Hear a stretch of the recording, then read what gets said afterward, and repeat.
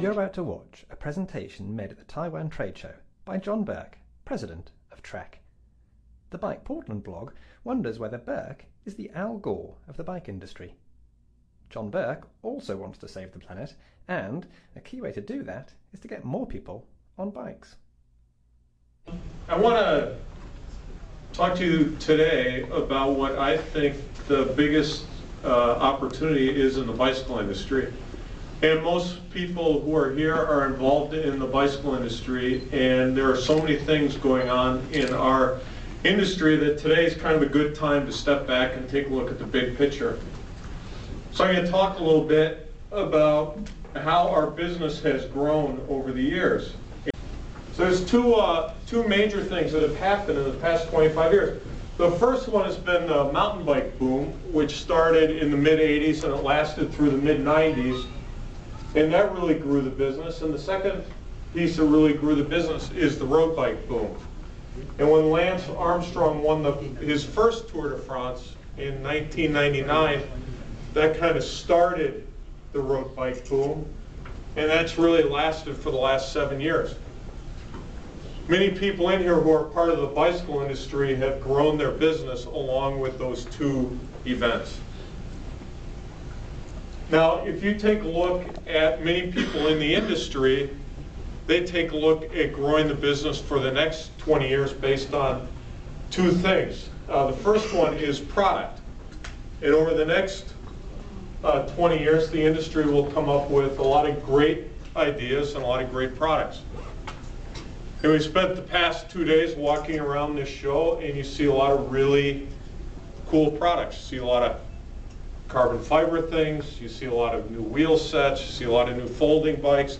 There's a lot of ideas, and consumers love ideas, and that's a great way we can grow our business. The only thing is it's really not that unique. It's the same thing we've been doing for the last 20 years, is we've had a lot of new ideas and a lot of new products.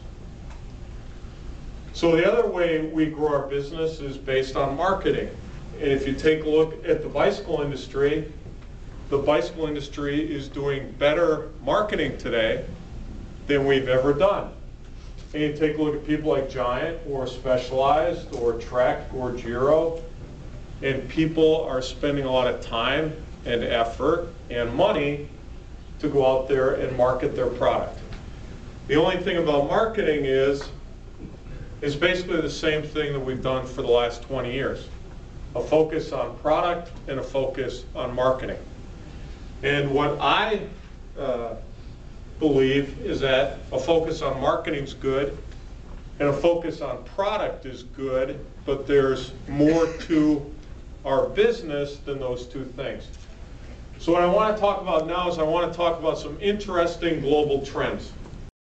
Kids between 6 and 11 have grown by 11 pounds. Men over 20 by 24 pounds, and the average woman over the past 42 years has gained 24 pounds. And this is not just happening in the United States, it's happening in Western Europe, and it's happening in other places around the world as we have less activity than ever before. If you want to take a look, this is a very interesting map. And this map is from 1985, and it shows the amount of people who are overweight and obese in the United States. Of 1985, that's 3 years later, 1988, 1990, 1992, 1994, 1996. In 1997, we have our first red states. 1998, 1999, 2000, first yellow state, 2001, 2, 3, 4. That's where we are in 2004. Now, the interesting thing about taking a look at those series of maps is there is an obesity epidemic. It's happening in the United States and it's happening in other parts of the world. There's a huge government spend in terms of health care to take care of these obese people, and it's going to become a bigger burden on the government and the people as time goes on. I spend a number of days a year in Washington, D.C., and some of those days are talking about health. And in the United States, there's a couple interesting things, and that is the people who really know about health in the United States say that this problem cannot be solved by money. There's no money that can do it. It's going to become such a burden on the government and the people that the only way that the United States will solve this problem is physical activity. It's really preventative health. There's not going to be a drug that can do it. So that's the first global trend if we take a look at it. The second global trend is traffic congestion, all right? And this is the case in Taipei, it's a case in Amsterdam, it's a case in New York, it's a case all around the world is traffic congestion. In 2003, traffic congestion delayed people worldwide for 7 billion hours and wasted 5 billion gallons of fuel. There's something very interesting here, and it's the same as the obesity epidemic, and that is this problem is getting worse, it's not getting better, and there's really no amount of money that people can spend to solve this problem. The more roads and the more freeways that are added, they can't keep up with congestion. Our third trend is urbanization. And there's a couple statistics here that I think are pretty interesting. And the first is in 1950, the world had 2 megacities of over 10 million people. Today that number is over 20. In China, there are 200 cities alone that are over 1 million people. The United Nations estimates that 180,000 people a day are moving into the cities today, that more people live in cities than live in rural areas. And that trend is continuing. So those are 3 major trends. What's the fourth major trend is the environment. 3 key facts about the environment is emissions from cars far outweighs that from power plants. Vehicles contribute 60 to 70% of air pollution. And 60% of the pollution created by car emissions happen in the first few minutes of operation. One of my favorite statistics is that 50% of car trips are less than 2 miles. You take a look at all of this pollution being caused by automobiles, and 50% of it is less than 2 miles to address all these problems. It's an amazing statistic. And I go back to what we're spending all of our time doing, and that's developing products and spending money on marketing. And yet there's a product, you know what the best that we can develop to address all of these things. The best thing about the product is that we already have it. It's the bicycle. Let's take a look at how the bicycle can solve problems. Health issues, bicycling, you burn 500 to 700 calories an hour. I'm told that driving a car, you can burn 5 to 20 calories.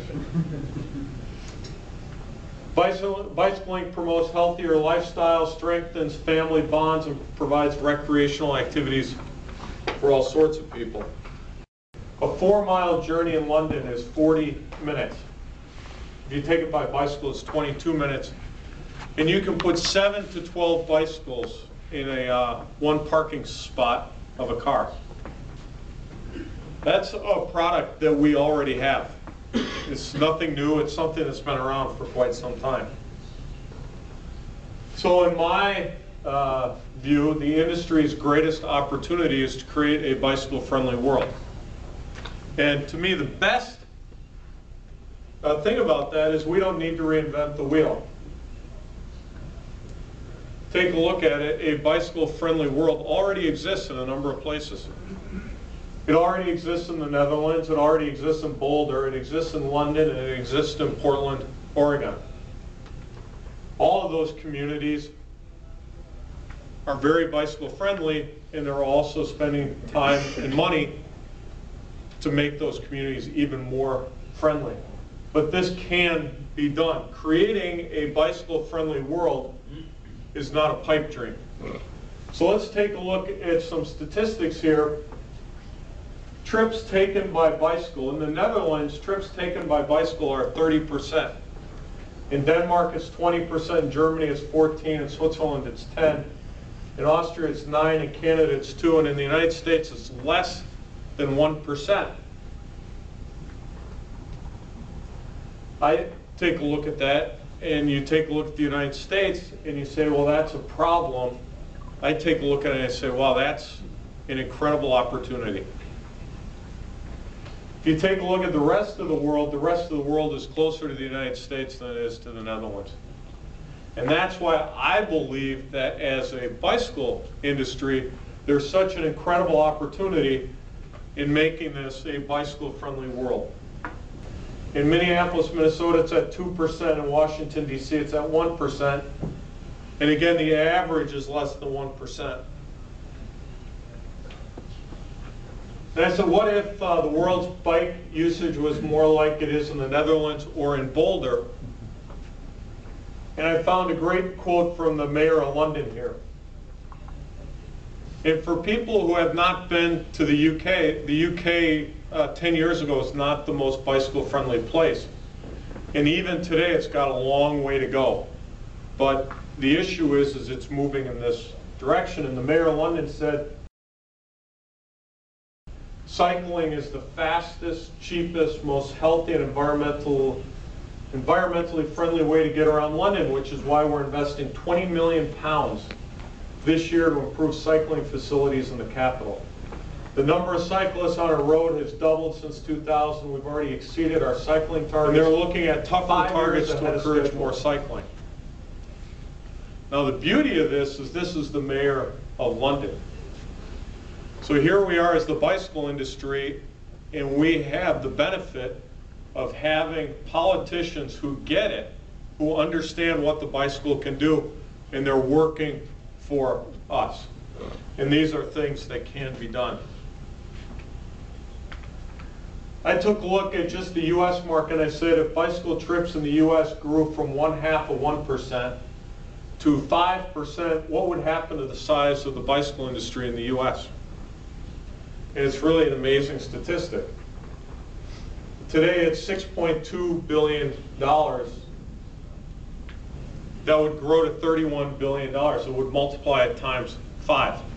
So remember that in Boulder, Colorado, it's already 21%. In Davis, California, it's 25%. And in the whole country of Holland, it's 25%. So this is achievable, and that's what can happen. Now, if you would have asked this question 5 years ago, and you would have said, where is the last place that you could create a bicycle-friendly community, one of the last places you would have said would be Louisville, Kentucky. And about a week ago, we were at a national bike summit in the United States, and the mayor of Louisville was there. And the mayor of Louisville had been in Colorado 3 or 4 years ago. He had seen the bike paths. He'd seen people riding on the bike paths. And he said, I'm going to make Louisville a bicycle-friendly city. And so his job is, he came back to Louisville, he says, I want to make that a bicycle-friendly city. He said, I want to get bicycling fully integrated into the transportation network. I want to get all these people feeling comfortable and safe about riding their bicycles. And he worked with business leaders, he worked with bicycle advocates, he worked with the community, and they've done a few major projects there. They've built a 27-mile bicycle path through the middle of the city, and then they took this path, and they created this blue path all around Louisville. That's a 100-mile path that they're creating around Louisville. This is what's been done in 3 years' time. And in 3 years, this is one of the statistics that they point out is bicycle annual boardings on buses. In 2001, it was 9,000 units. And in 2005, it had grown to 91,000. That's an indication of how people are using their bicycles in Louisville. There's a basic, simple premise for the bicycle business, and that is if you build the facilities and if you build trails, people will use them. And I showed you the numbers where bike trips are less than 1%, but the US really got it about 10 years ago when the industry got involved with the government and we said we really want to create a more bicycle-friendly country. And I put out here a key figure, and I says, how much money did the industry give for bicycle advocacy? And I figure that before 1995, it was zero. Every once in a while, bicycle advocates would come to the industry and they'd ask for money. They used to come to me and they'd ask for money, and I would shoo them away. I'd say, no thank you. I've got other things that I need to worry about. And then I kind of figured it out in 1997, and I said, you know, we're going to support these people. And other people in the industry said, we're going to support advocates.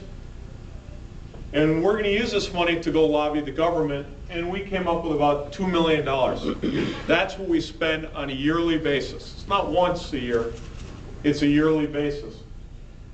And then we started working with the government because there were people in the government who believed that bicycles were a simple solution. In 1995, the government spent about $20 million a year building bicycle trails. And we thought they could do more, and we went and we told people throughout the government that bicycles are a great thing.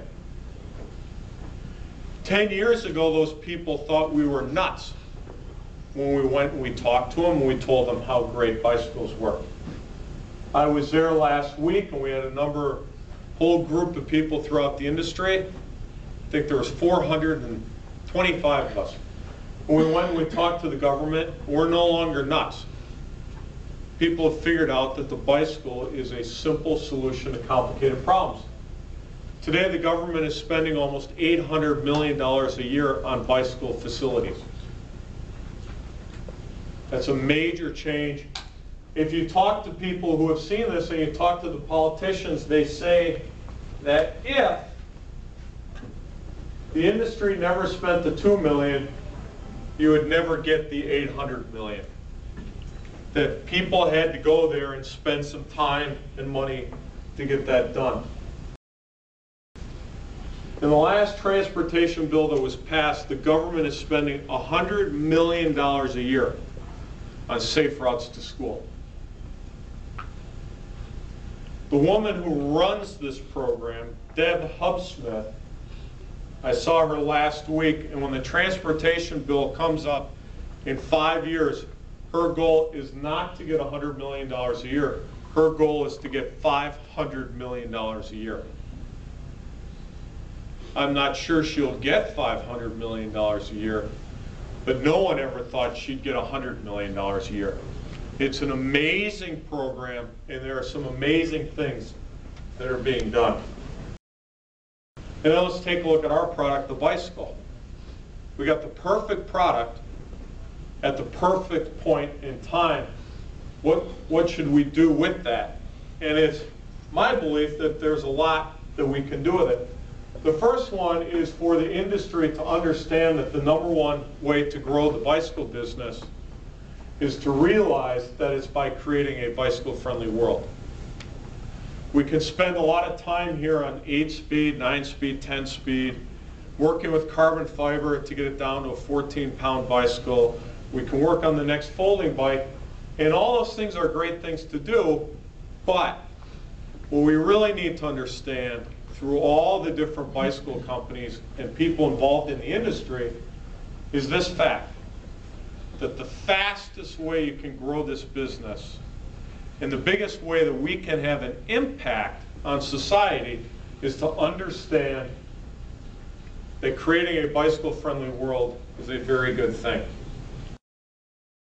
Name any other group that can have an impact on health, that can have an impact on congestion, that can have an impact on obesity, and that can have an impact on all those different areas and the environment? There aren't a lot. We can do that, but you have to go talk to lawmakers. You know, it's like if you want to sell something, you got to go talk to your customers. If you want to make the bicycle, if you want to have a bicycle-friendly community, you have to go talk to government leaders. Government leaders will listen to you. The thing I put down is get involved with advocates. There's a lot of people who put in a lot of hours working to make the bicycle a very popular thing. In the United States, there's a few key things. There's Bikes Belong. There's IMBA, which is the International Mountain Biking Association. If there are no places to ride your mountain bike, you're not going to sell any mountain bikes. If there are twice as many places to ride your mountain bike, chances are mountain bike business will go up. Now, the fourth thing, and I had an opportunity to talk to a bunch of leaders in the industry this morning, is I believe that the industry really needs to redirect resources away from traditional spending to advocacy. For every $100 that a company spends, or for every $100 in sales, a company will spend $3.9 on marketing. A company in the bicycle industry will spend $1.6 on product development, and that same company will spend 10 cents on bicycle advocacy. So I take a look at that and I kind of go, I don't think that makes sense. We keep doing the same thing, and that's not always the best thing to do. So I really think as an industry, we need to kind of step back and take a look at how we spend money. And so if you take a look at leaders in the bicycle business, including me, why do we spend the amount of money we spend on marketing and the same amount on product and little on advocacy? I'm kind of proud at Trek we kind of do a lot with advocacy, and I think we've kind of taken a leadership role there. But then I look at this graph and I go, I don't think we're making the right decision here. And so that was a point of conversation this morning, and that's something that I'll try and get done over the next year, is to spur that debate within the industry as to where we're spending our money.